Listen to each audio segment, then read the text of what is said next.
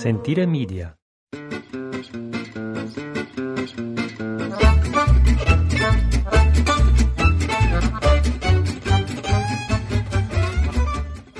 Congratulations! You did it! You downloaded our little podcast from Italy, and I couldn't be more grateful. Thank you so much. My name is Jason. Who are you on my left? I'm Ashley. You I wanted to start the podcast differently. I always start it the same way. I know. Thank you for downloading. I know. I've got tears. I was cracking up because I was not expecting congratulations. Thank you so much for downloading our podcast. Because of you guys, we really want to fire up these microphones and do it as often as we can, which in this time of year is about once a week. And in the summertime is once every 3 months. Hardly ever. Let me set it up before we get going. My name is Jason. I'm joined by my beautiful wife, Ashley, on my left. We are sitting in our kitchen on a rainy Friday morning, the 24th of January. It is 9:15 in the morning. Traffic is... No, I'm just kidding. Clear. Sorry, I'm going to choke. Talk. It's this finally, it's got a little Seattle weather edge to it, I'd say. It's kind of overcast, crappy, rainy day, cold, seasonably warm still, I'll say. And they're calling for snow. They called for snow today. Jason moved a bunch of wood, but odds are if you move the wood, it will not snow. That's why I moved it. So no snow now today, maybe in the middle of the night. And now they're calling for snow, copious amounts, big headlines in 4 days. But I don't think that'll happen either. I don't think that's 4 days is a little bit. It's a long ways away. This is the podcast from Italy. I don't know if I gave out the name. I know you make fun of me for setting it up. Podcast from Italy, and we got a lot to talk about today. We got a lot to talk. We got a lot to walk. We do. This is the second take of this podcast. The first one, Ashley talked into the side of the microphone, and Jason had a little spaz out.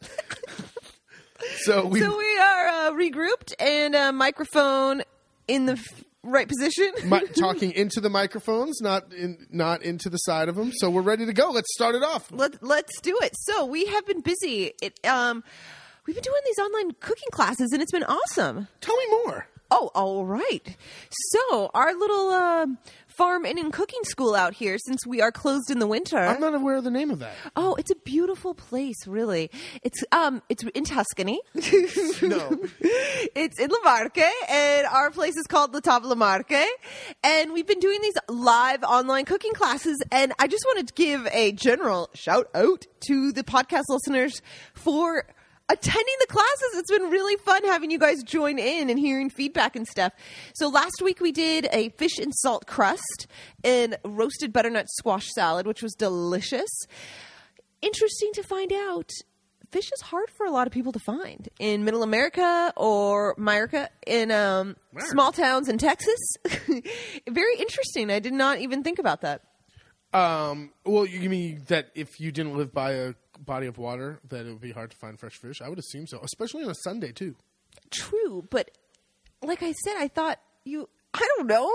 You find strawberries in the middle of winter. Why can't you find fish in the, I mean, if they're bringing stuff from Chile, why can't they bring it from the East Coast or the West Coast?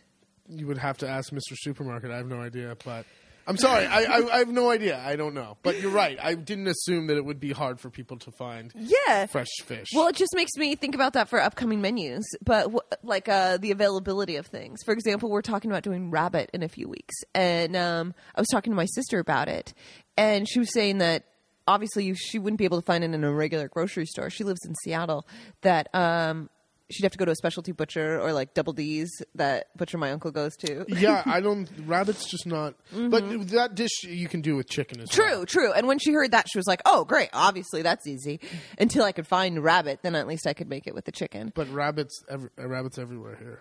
Yeah, that's what I was saying, that I start to take it for granted. We've been here for 6 years now, that you get so used to seeing rabbit in... And don't confuse rabbit with hare. Hare is dark meat. It's red meat.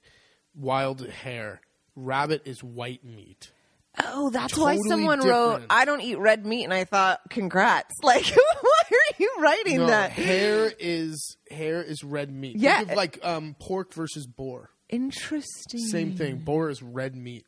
pork is Interesting. white I never meat. thought about it like that. Yeah. All I know is those hairs run freaking fast. I try to run them over with my car every time they get Not in front. possible. It's not possible. So what's this week's menu?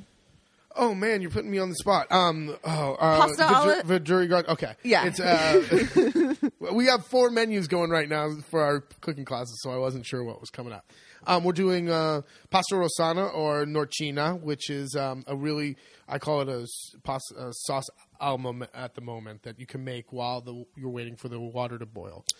That's what your specialty sauces are. 5-minute sauces. Special.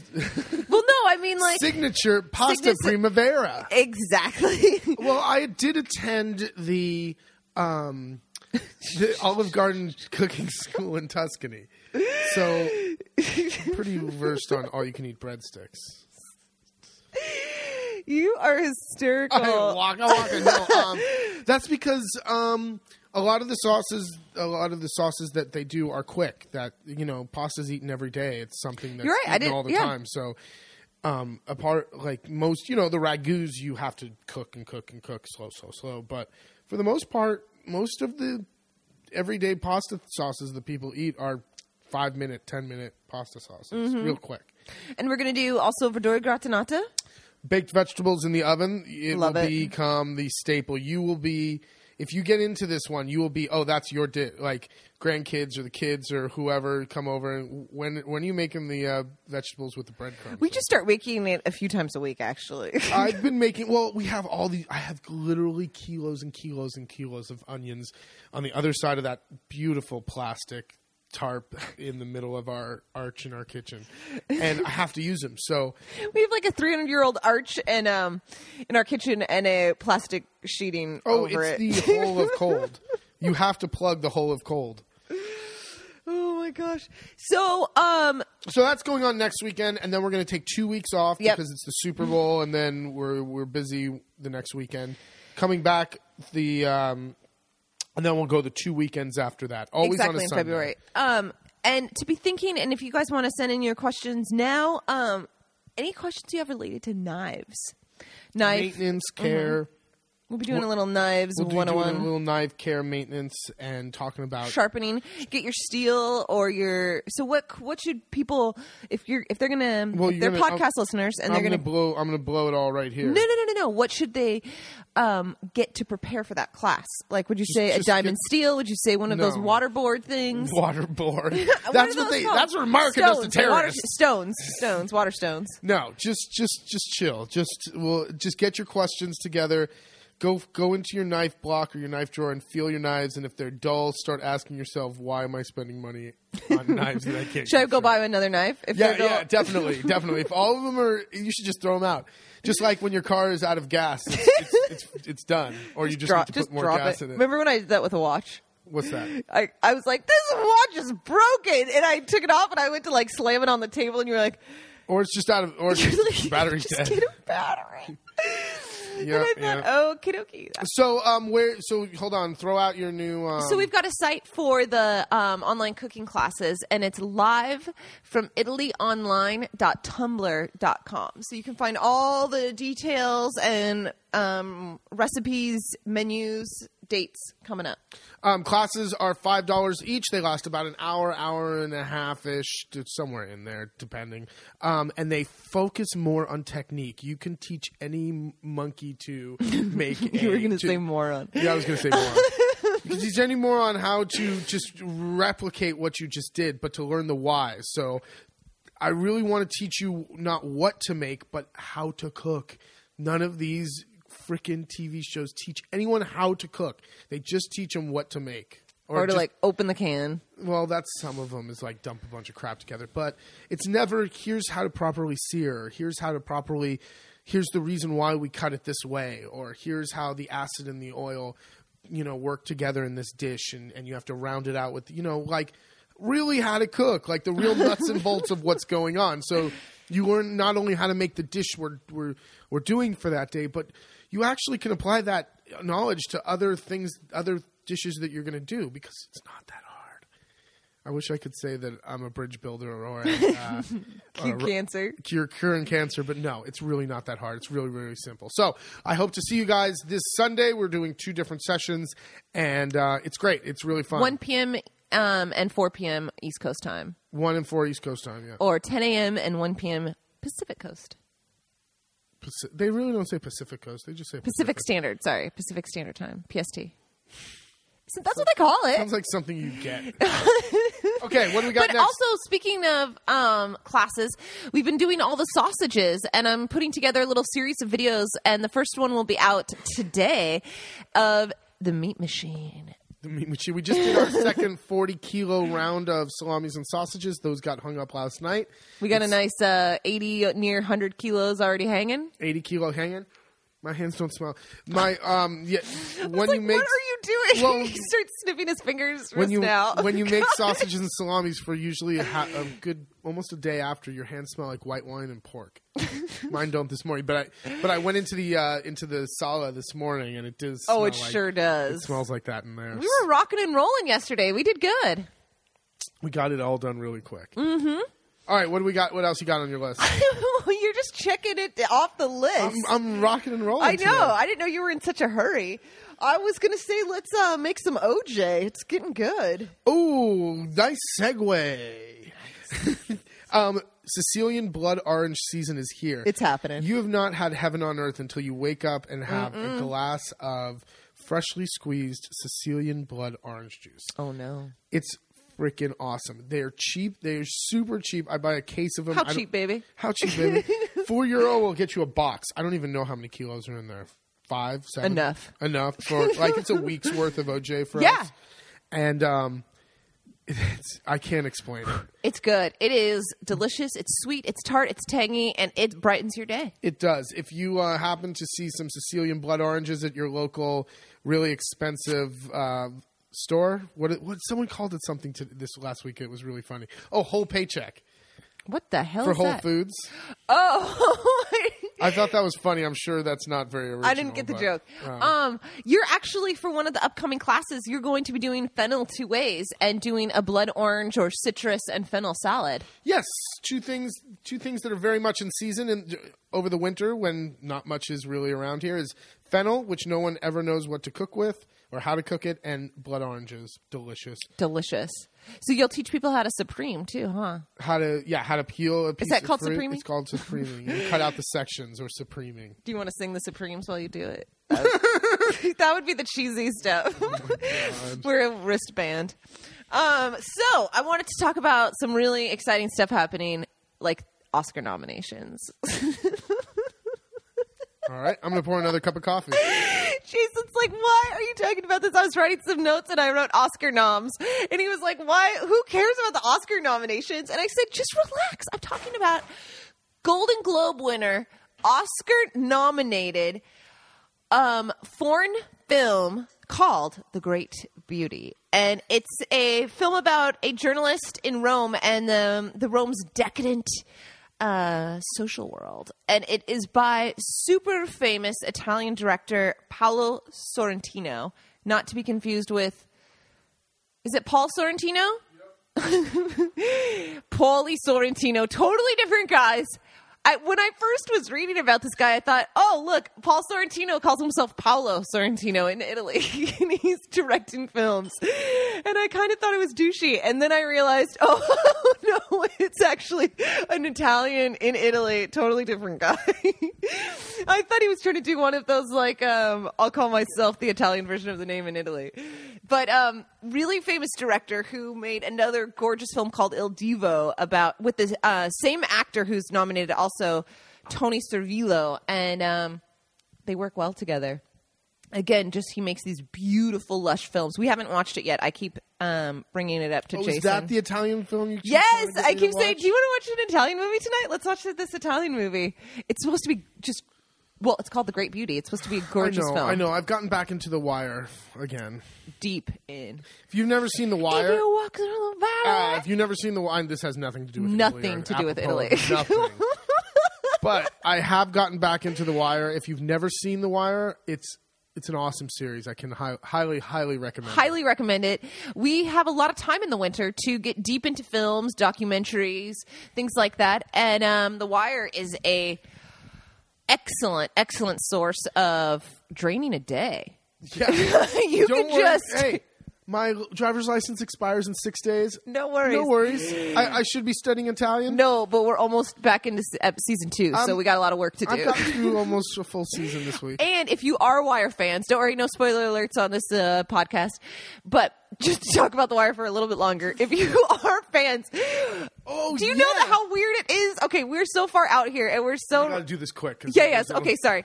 Check out the lead guy, Dominic West, or Idris Elba, or whatever his name is. So McNulty or Stringer Bell. Both. 2 hardcore guys from Baltimore. One's a thug, one's a cop.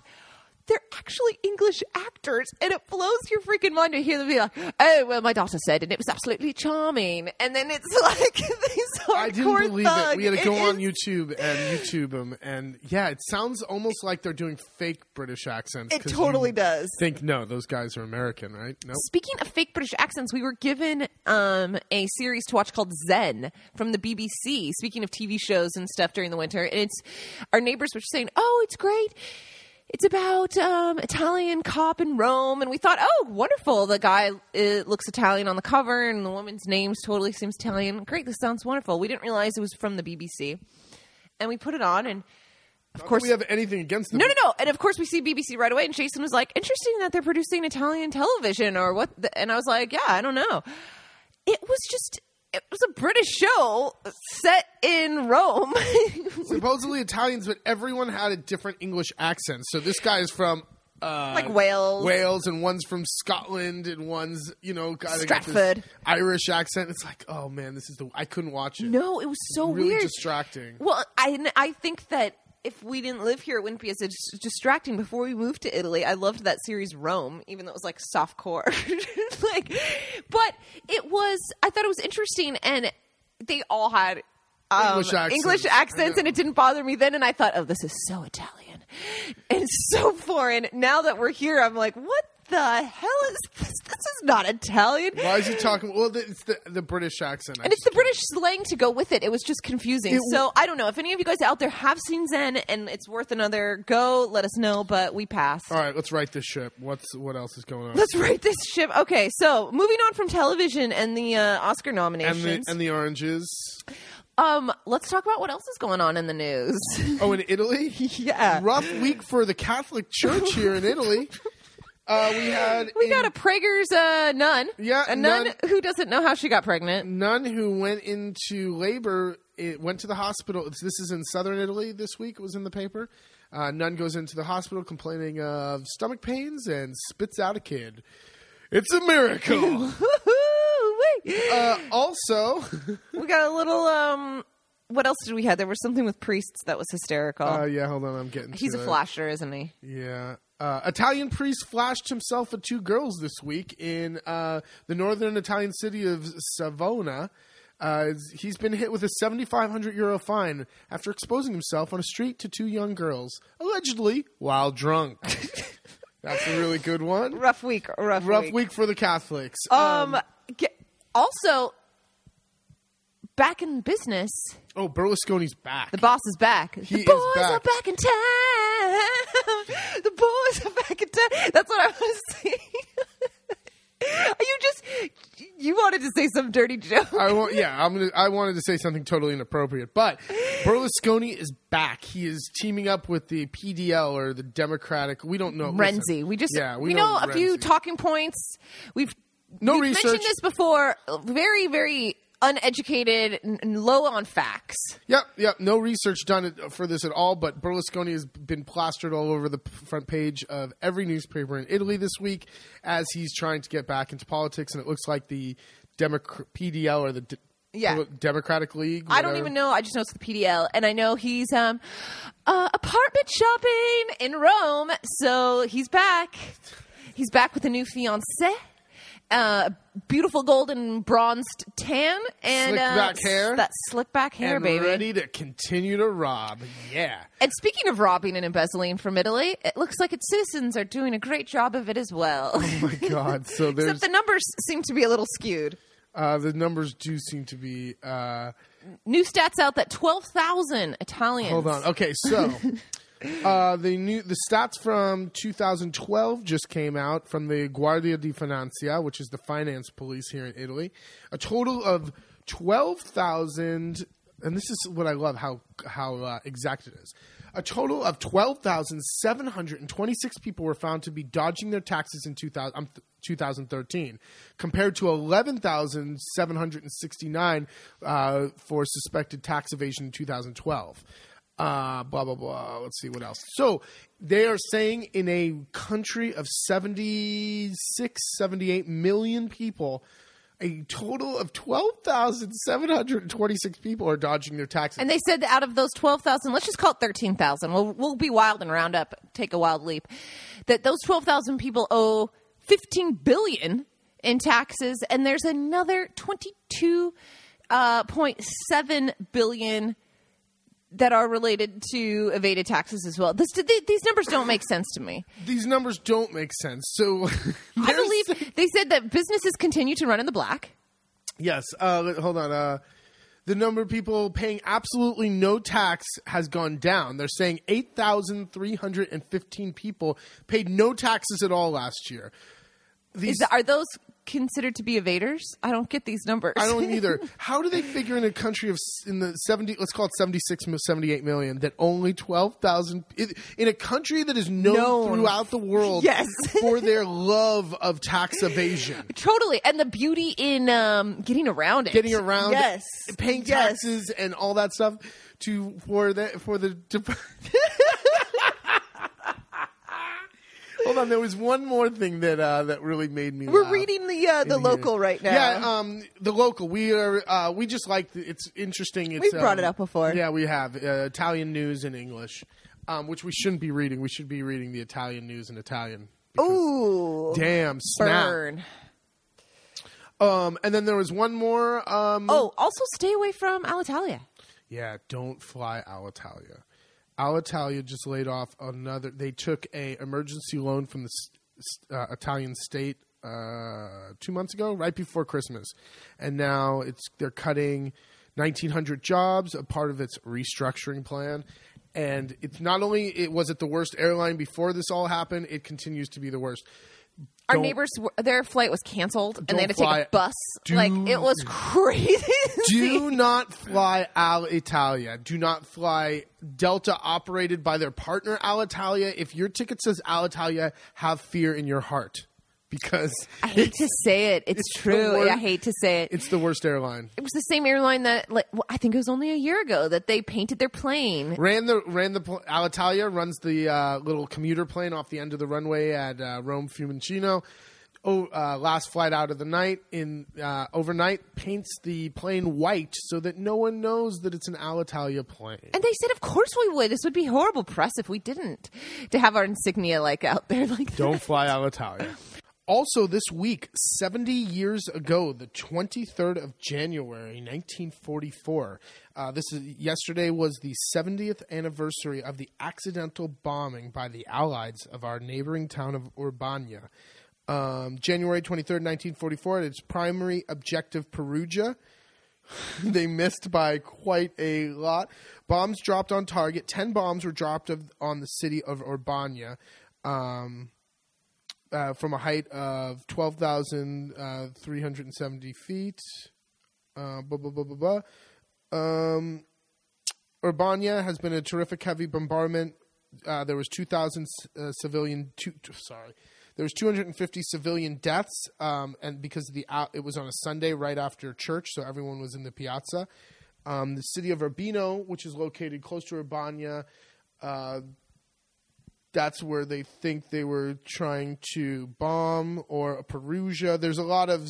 We read the article in the paper yesterday. There's a lot of still mystery shrouding this bombing. But it was definitely not supposed to be dropped on Urbania. But they did, and they destroyed most of the city. So Very interesting. I like World War II stuff. And as Ashley said one time when we were at a dinner party, no, I shouldn't tell this. No, not good. No, okay. I'm going to tell it anyway. We're at a dinner party talking about World War II history, and Ashley blurts out that she loves stories about the Holocaust. Well, I think I should chime in about now. I like stories of survival. It definitely was what I said. I love Holocaust stories. And it sounds horrible when I say that, but I mean it with the most endearing sincerity. And it's the individual stories of survival, or like this very interesting story to me that this wonderful little tiny town of Urbania would be accidentally bombed horribly, yet would still be so kind to Americans like us. And I think it's really interesting. We found a cool site with a bunch of the stats on the bombings in the area. But yes. And you don't like that I told that story? Well, super funny, and I will never stop telling that story. So, happy anniversary to Urbania! 70 years ago yesterday, got bombed. That's horrible. All right, moving on. So something else that we were reading on the local that we thought this would be a great thing to bring up in the podcast was Italian delicacies that foreigners find hard to stomach. And we thought this was kind of a fun one to go over. So let's go through a few of them. Okay, here we go. This is directly from the local Italy's news in English. We have no affiliation with them whatsoever. No, none at all. Okay. The first one, casu. Unless they'd like to sponsor our podcast. And then we will gladly mention them every single podcast. Okay, casu marzu, and this Sardinian sheep's milk cheese has an unusual ingredient, live maggots. They start to eat the cheese, allowing it to decompose faster, and one slice of casu marzu may be home to thousands of maggots. That's freaking disgusting. It's declared illegal, but it is still enjoyed by Sardinians. Okay, so would you eat it? Yeah, I would. I'd try it. What's the difference between eating that and fromage di falsa that they bury in a pit and comes out looking like death? Yeah, and it smells like it too, but at least there's nothing crawling inside. Yeah, but if you take a piece of that cheese and put it under a microscope, I'm sure there's tons of stuff crawling everywhere. Oh, God. Okay. This one's weird. Fianziera. This 200-year-old dish which is almost exclusive to Piedmont, contains a rooster's wattle, testicles, and coxcomb, the red thing on top of the rooster's head, cooked with a variety of vegetables. What the hell is a rooster's wattle? I just thought it meant it's shimmy shake. It's got a little bit of pizzazz. I don't know. That one's just like a country dish of some chicken bits. Chicken farmer. I don't think that's that weird. No. Oh, this one sounds delicious. I would definitely eat this. Ciecche, frite. Fried baby eels are popular as an appetizer. They are blind because they are so young, a few centimeters long and transparent in color. Eel is delicious. Fried baby eels would probably be super delicious. I'll probably get a lot of slack for this, but when something's good, their babies normally taste better. I like that. That was funny. All right. Loading up number 4. Oh, this is actually not that weird at all. In fact, if you go to the market in Florence, there's always a cart with this that will have a line, around the block sometimes.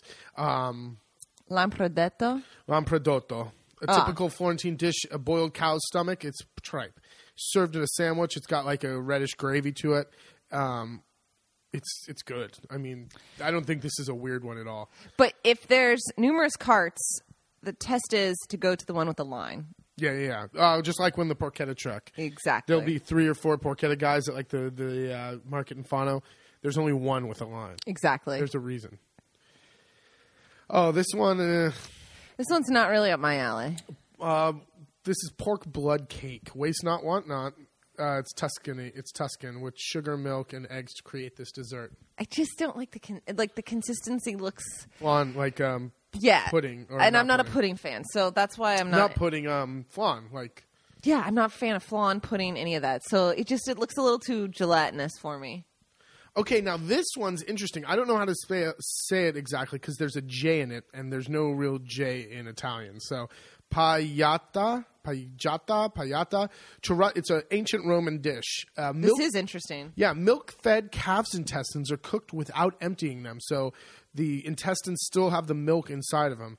During the cooking, the heat turns the partially digested milk inside them into a thick, cheese-like sauce. Once sliced, it can be served either on its own or as a pasta sauce. I'd try it. That doesn't sound I would too, weird. honestly. That one sounds really interesting. I love a good cheese. I don't know. Some people are just curling up and just like... Oh my God, some people are on their way to work in the morning. Listen, and... I just got done filling meat into the small intestines of animals. So that's why I'm like, and I was cleaning the intestines yesterday, making sure there's no poo left inside. So that's why this is good. Poo. Well, that's why I'm thinking cheese. If you get cheese inside, that sounds delicious. I've actually had this. This next one's called Boristo. It's a blood sausage from Siena with pig's head, lard, fresh pig's blood.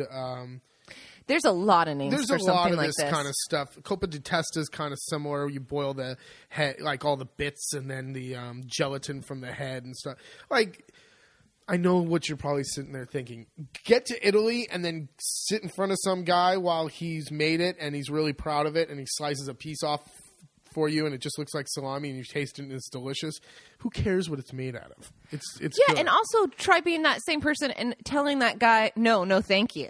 You can't do that. No, you can't really do that. That was so offensive. So you always have to try. Listen, they are really good. The Italians, especially the rural Italians, are really good at taking these kind of throwaway bits and turning them into something delicious. One of my favorite salamis is Fiocchiona. It's a fennel salami made with just all the end bits and crap. It's for the peasant Tuscans, and I don't know. The Tuscans usually put more. Listen, it's kind of this way. The more flavoring things in the salami, the more it's to hide the crappy meat. So, for instance, we use just salt, pepper, and white wine because we're using pork shoulder. Great, really good cut for salamis and sausages.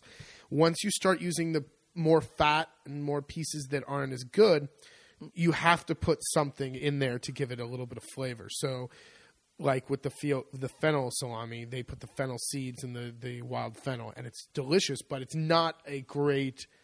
It's not a choice cut. No, it's not made with the choice cuts. And you also really love the liver sausage. Liver sausage, delicious.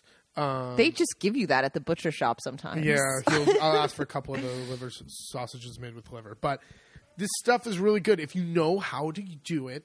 And, liverwurst gets a bad rap. We were talking about that with Carolyn. If you know how to make these things, they're absolutely delicious. Just don't tell yourself it's liver or boiled pig's heads or whatever. It's good. Yeah, and try it at a market, at a little small family where it's like you're looking at the guy who made it in front of you. Keep going. What else do we have on the list? Oh, okay. Now, raw octopus. I wouldn't think this is weird at all. I love sushi. And, I have no problem with raw octopus, but this also says raw snails. Who knows? You never tried it. I don't know. We have snails all over out here. I do love snails in the fennel sauce and soaked in butter. But I think it looks like a huge freaking slug. You're just going to it raw? That sounds disgusting. What are you talking about? We went to lunch the other day and you were sucking sea snails out of their shells fast, like at a ridiculously disgusting pace. So why do you have a problem with... Well, these snails are huge. Big deal. But raw? Who cares? They're going to be in olive oil and lemon and salt and stuff. I guess. I just think it's going to be... You eat sushi. I know. I forget. When I hear raw, I forget that it could still be raw, but like with... acid. Yeah. Yeah. And raw octopus. I'd eat raw. I love octopus. Raw octopus. That sounds great. So, all right, moving on. Number 9 of 10. And what else do we have here? Oh, squidding pasta. This is from Venice. Veneto, and this isn't weird at all. They take the ink sac from the squid and put it into the pasta and make it. It doesn't really give it. I don't know. I think they just get to charge more money for it. I think so too. I've had it several times, and it has kind of a little bit of a fishy taste, but you can't tell if that's because normally it's served in a fish sauce. I know. It looks cool. It does look cool, especially if you do the black. The black pasta just looks cool, but I don't really think it's really that weird at all. If you go to Veneto, you have to get it. All right, and the last one. Oh, well. Dried sacks of milt, or the technical term for tuna sperm known as latume, are served with pasta in Sicily, where they are considered an aphrodisiac. There's also something called botarga, which is the dried egg sac of the mugine, which I do not know what that is in. I'll never be able to spell it. No. I'm thinking it's a sturgeon, mugine, but I might be wrong. What else would you... Oh, sorry. But why... So this is the dried sperm sac of a tuna. And then you grate it over pasta. So yeah, it's like the botarga. Caviar. It's like caviar. The botarga. Not a big deal. No. What would you add to this list? What do you think this list is missing?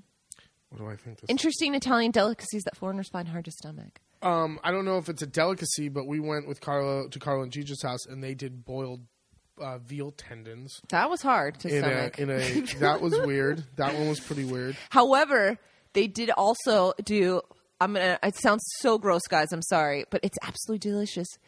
Pig's brains and eggs. Oh, that was ridiculous. That was really good. Sounds like why do you want me to throw up first thing in the morning? Seriously. And then if you have no idea what it is, you just think these are the best, porkiest hint of sausage. If I didn't tell you would think it's like foie gras or just it tastes fatty and eggy. It's so good. And they put a little bit of like I want to say rosemary on top. Maybe. I don't even know. It's so delicious. But that is something you only eat when you go to the farmer. Butcher. Yeah, the pig farmer's house. You eat pork brains and eggs. And that's the thing I love. I think we talked about it before, but the butcher Dario from Penzano outside of Florence that he's talked about in many of his mad symposiums and things, that he didn't eat bistecca fiorentina until he was 18, I think, maybe even older. For his birthday. He grew up as a butcher in a butcher's family, so they were eating the blood sausage, the tendon salad, these things, the pig's brains and eggs, and I don't know. It's really interesting when you go to, like you said, Jay, a farmer or the butcher's house, because these are items not found on a menu. Oh, which brings us to another one that Godji forced us to have. I don't remember the name of it because it's a Piemontese dialect. It's basically a stew of trachea, and it's a stew of lamb and veal. Veal and lamb. No, was it lamb? Lung? No, it was lamb, right? Lamb. I think it's lamb and goat or something, whatever. Lung, trachea, heart, liver, kidney, like all this stuff in a brown kind of gravy. Oh, keep going. Keep going. And we went out with Godji. For your birthday? For my birthday a couple of years ago. He's like, you got to order this. I'm just going to order it. He orders it. It comes, and it looks kind of like... He plates it, passes around, plates it up to everyone. Makes everyone, okay, try this. Here's what it is, blah, blah, blah. Okay, yeah, all right. It's edible. Like, I don't want another bite of it. How come you didn't eat any of it? Oh, I wouldn't touch it. Yeah, Godji won't eat it. He doesn't like it. He'll never touch it. But he made all of us sit there and freaking throw it down. For me, it's the weird, consistency of some of the hard bits.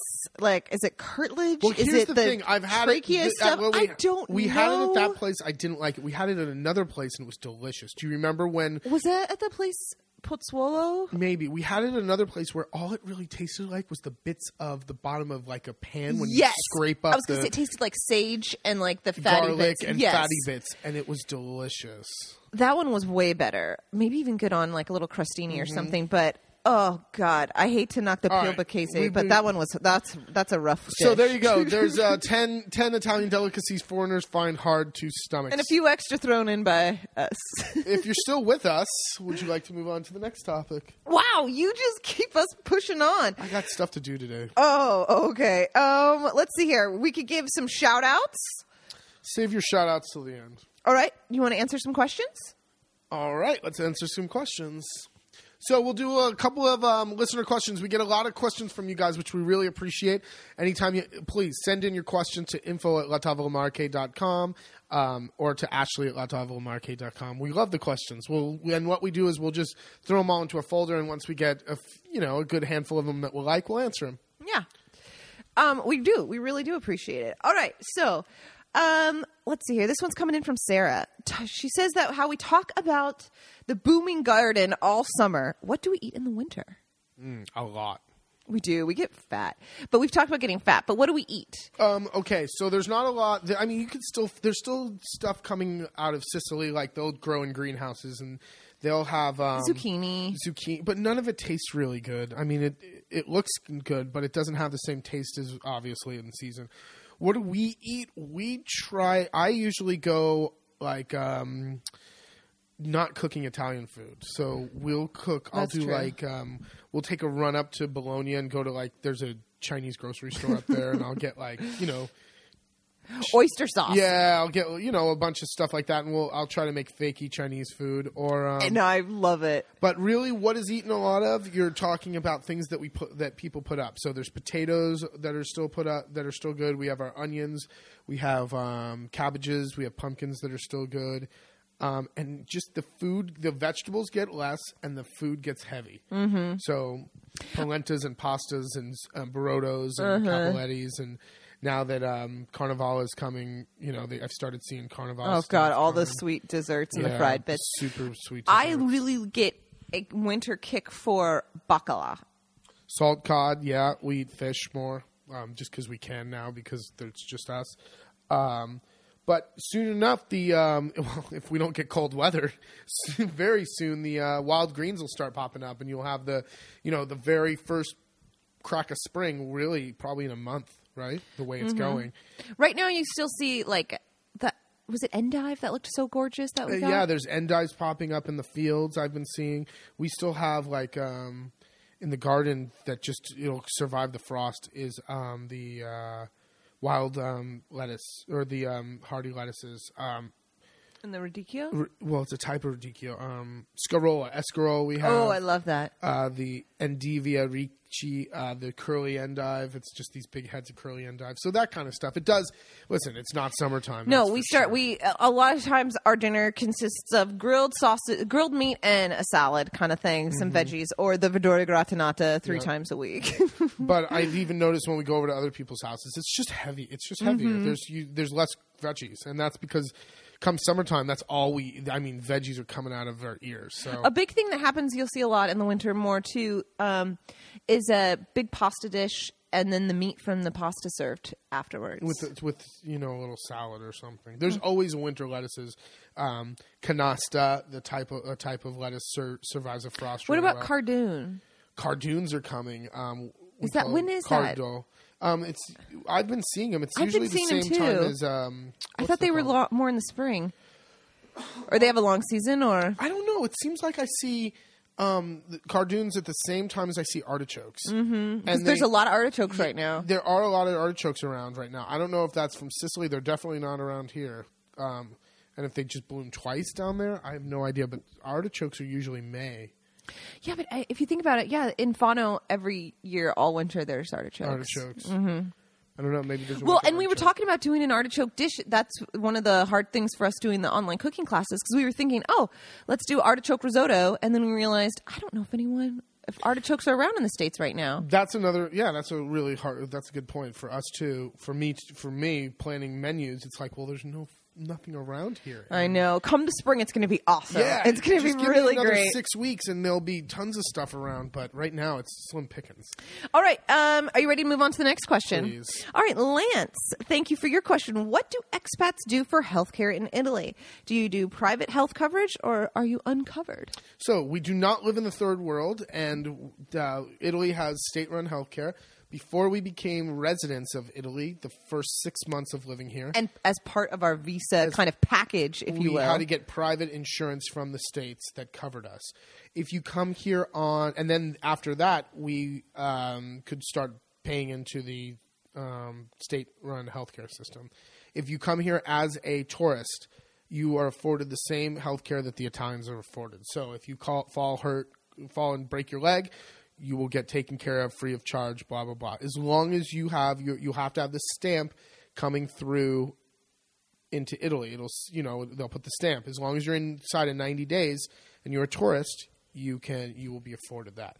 Now we have our Carta Sanitaria. We're not, what do you think? You've been to the doctor more than I have. Oh, I think it's great. I have no problem with it whatsoever. We don't use it that much.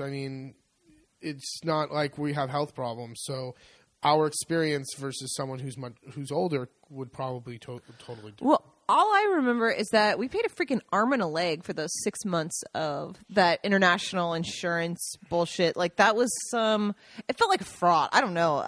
Then once we got here and we found out, I mean, I know you need it for the process, so I'm not saying bag out and don't do it, but it just was it was one of those weird loopholes going, why does this matter right now? I guess they want to make sure you become a real resident. They don't want you just coming here.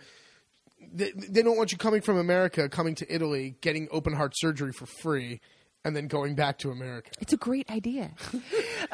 But I think we've been brainwashed a little bit, North America Americans, thinking that state-run healthcare means people dying in the streets, and it's not true, man. This isn't the third world.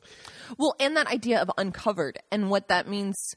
I know growing up in a, working class poor family, that idea of being uncovered is a really scary word, not having health insurance. So that idea out here of state run or being uncovered, I don't know. I think that being an American, the question is formed to being an expat in Italy. And when you're an American, the idea of not having health insurance is slightly scary. What if something happens?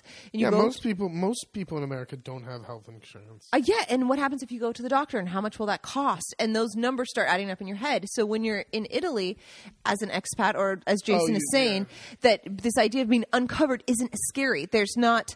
Also, even if you weren't covered or into the system, it's not like the... even if you had to go to the doctor straight that's what I'm trying out to of say. Your pocket, yes. It's not like it is in the States. It's not going to be $50,000. My cousin tripped and fell, and it was something insane, like $250,000 for the doctors and the surgery. God, your numbers are... I don't know. I think it was 200. Oh, no, sorry. That was open heart surgery. Our friends in New York. Sorry. Whatever. Insane numbers. Like I said, little low on facts.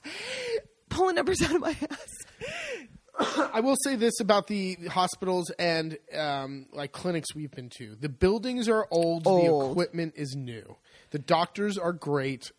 Also, I have to say this is a point of view from small town Italy. We have never been to the doctor in Rome or in Bologna or Napoli. In Naples, I'm sure it's a disaster. Also, it's not a luxury stay. No, if you get checked into the hospital, you're with a couple other people. There's no TVs. There's no you're in the hospital. You're there to get better. Mm-hmm. I find that the doctors take much more time with you and actually treat you like a human being. They'll touch you. They'll actually care. I don't know. It just seems like you're more of a human than just get you in and out. Mm-hmm. Obviously, if you get cancer or something, you'll have to go to the cancer hospital, and there's one in Italy, and I think it's in Milan. Right? I was thinking that too.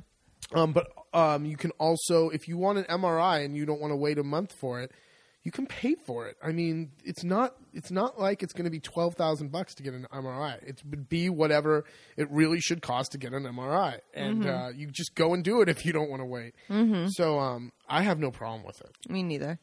Let's knock on wood. I hope we don't. It's not. It doesn't scare me at all. In fact, I think it's really simple, and I really like it. Mm-hmm. I'll tell you what. I don't pay insurance every month, and then go to the doctor, and they want money when I go to the doctor. That's true, and I'll also say that the 2 times I've had to go to the emergency room with guests, it's been an absolute pleasure. I mean, thank you so much. It's been a pleasure. It might have been life-threatening in one case and incredibly painful for the person in the other case. However, all the pleasure was on this side of the table. Doctors were wonderful. No headaches.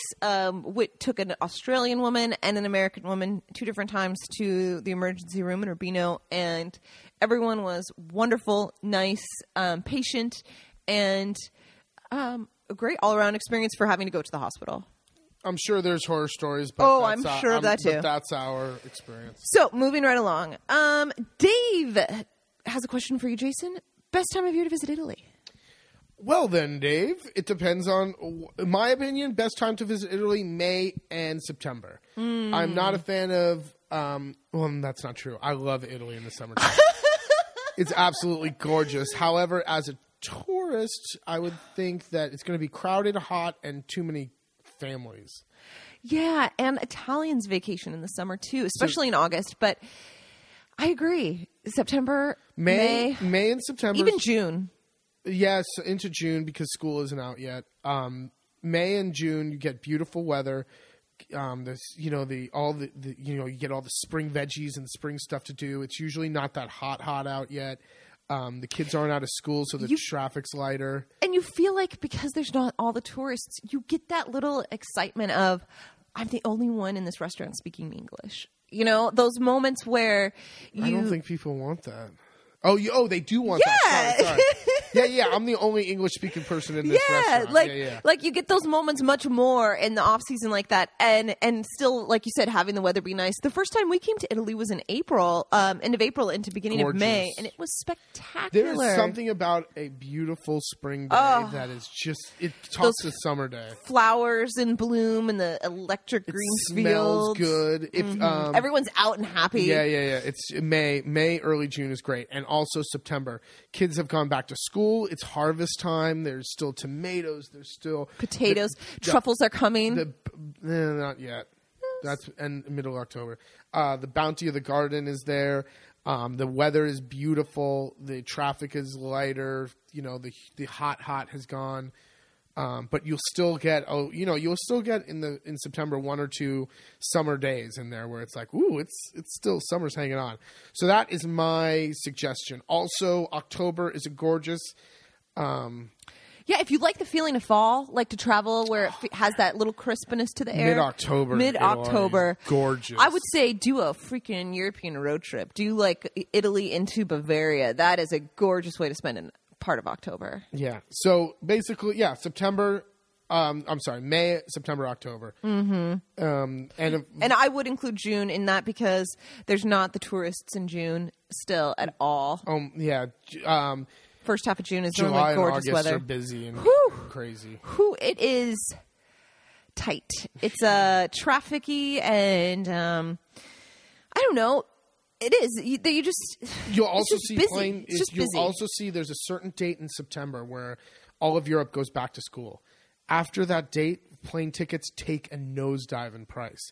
It'll be weird. You want to fly on the 31st of August, you'll pay almost twice as much as if you fly on the 6th of September. It's just weird. Yeah.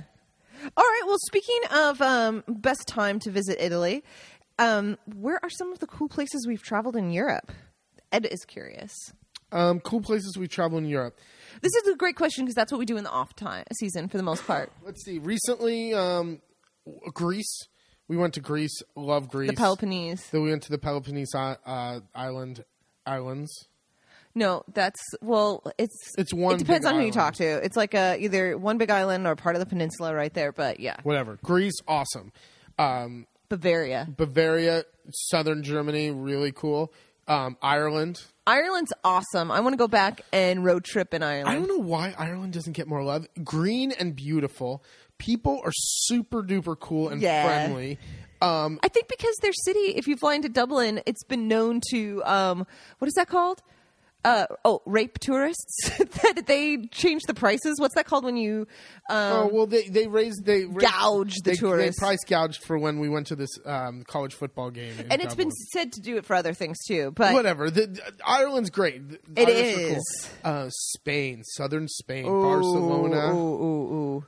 Highly recommended. Anywhere in Spain. But I got to go back to Ireland and Scotland too for a second. I'd like to get up there a bit more. I am a sweater weather Seattle girl, and I think I could really get into that with the wetland, like the wet weather and the stone. And when we travel, that's when we travel in the winter basically. I know. It's not a place I want to ever think about going in the winter. I think it'd be awesome when it's hot here. Like if you went to Ireland in August, that would be fun. But we can't.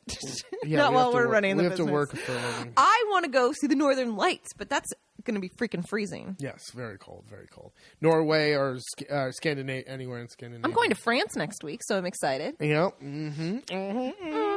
But we like to get in the car and drive. Part of it too. I mean, there's this beauty of finding a €5 plane ticket, which blows your freaking mind because you just think, how do they make any money? Who's paying for this flight? But I also love getting in the car and just knowing, man, you could just hit the road and you just keep driving and you could be in the Czech Republic or I don't know. It's totally wild to me. It's a drive.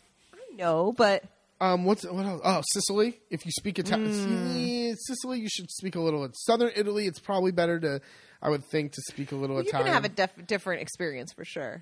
But that's really good too. Mm-hmm. I like the Southern European countries. So Spain, Greece, Italy, where everyone's real laid back, and I mean, Northern Europe's cool too. We have a lot of friends, and our good friends here are Dutch and from up there. And we just went to Bruges. We did go to Bruges. Bruges is a good stop. Yeah, good food, French inspiration.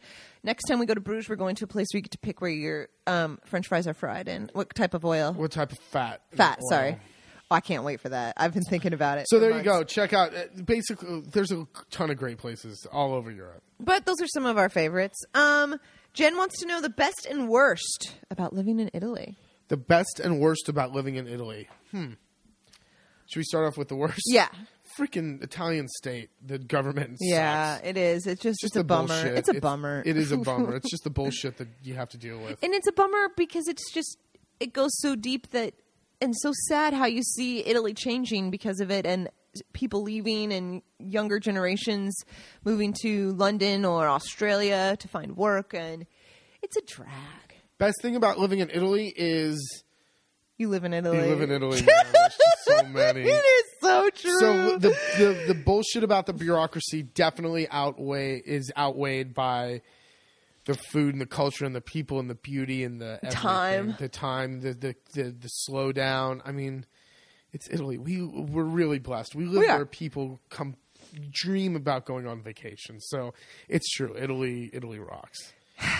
I do. I love it. I do too. So that's the best part. That's the best part. It's Italy. It is. All right. So should we wrap it up? Oh, no, I've got a couple shout-outs. Oh, my God, I almost did 2 weeks without shout-outs. I want to give a serious shout-out to Beth from Sarasota, Willie in Dungarvan, Waterford, Ireland. Right on. Oh, we were just mentioning Ireland. I know. Go to Ireland. Ireland's beautiful. Yes. And we have Joanne at marketingdish.com. Wanted to say a little shout out to her as well.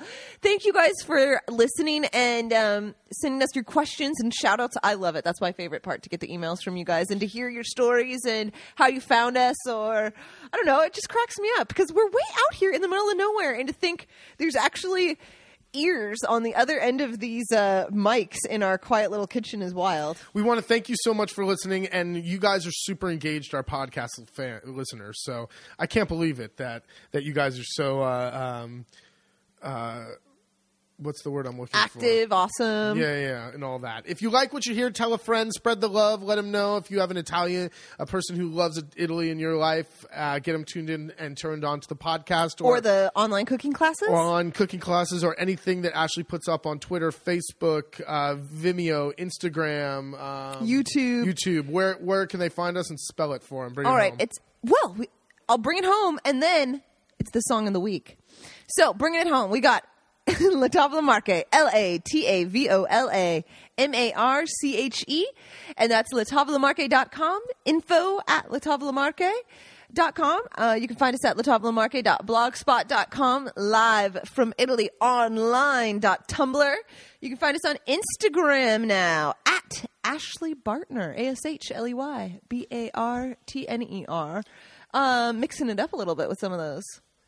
Oh, yes, Jason. The song of the week. This was Jason's choice this week. So the song of the week is from Le Nozze di Figaro, The Marriage of Figaro. It is an opera. It's from the... you might know it. I think it's Mozart. Oh, man. Again with the questions. Yeah, Mozart. The Marriage of... Yeah, it's Mozart. All I know is it's from... what's his name? The rabbit. Bugs Bunny cartoon. Is it? This is Act 1, Scene 2. This is where what's his name? Are you gonna go ahead? I don't really remember what it is. Why don't you just name the song? Se volare, signor Contino. Oh! We got Jason singing in this one. It's cavatina. Cavatina. He's asking if you want to dance my little count, and he's saying it figuratively. If you'd like to go around, I'll teach you the moves. I'll know how, but gently. Best to hide the secrets by disassembling. I can discover it all. The art of fencing. I think he's telling him if you want to fence, I'll kick your ass. You want to dance? He'll disassemble you. I can discover it all. The art of fencing. The arts I'll adopt. Stinging here, joking there. Oh, damn, he's going to kill him. He says, bring it. He's saying bring it. He is saying bring it. This is some thug love in Notte di Figaro. From Mozart time? Yeah. Very good. Well, thank you so much. We'll turn these bad boys on next week. We rambled a little bit. We did. How did we ramble while you just steamrolled through the podcast, pushing us forward? Babe, we did 56 minutes and 44 seconds. I could have kept going. I know. You have diarrhea of the mouth. I feel chatty. All right. Thank you so much. We'll talk to you next time. Se vuol ballare, signor Contino. Se vuol ballare, signor Contino. Il chitarrino le suonerà. Il chitarrino le suonerò, sì, le suonerò, sì, le suonerò. Se vuol venire nella mia scuola, la capirà, le insegnerà.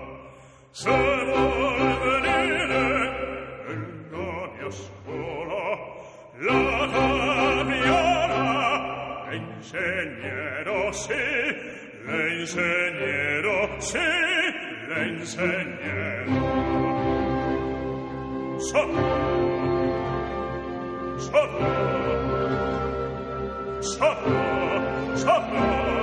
Saprà, ma piano, piano, piano, piano, piano, piano, piano.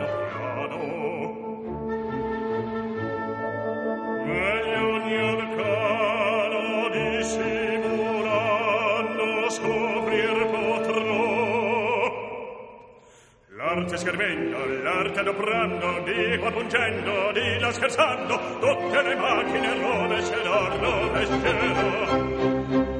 L'arte schermendo, l'arte adoprando, di qua pungendo, di là scherzando, tutte le macchine rovescerò, tutte le macchine rovescerò, tutte le macchine rovescerò, rovescerò, rovescerò. Se vuol ballare, signor Contino, se vuol ballare, signor Contino, il chitarrino le suonerò, il chitarrino le suonerò, sì, le suonerò, sì, le suonerò.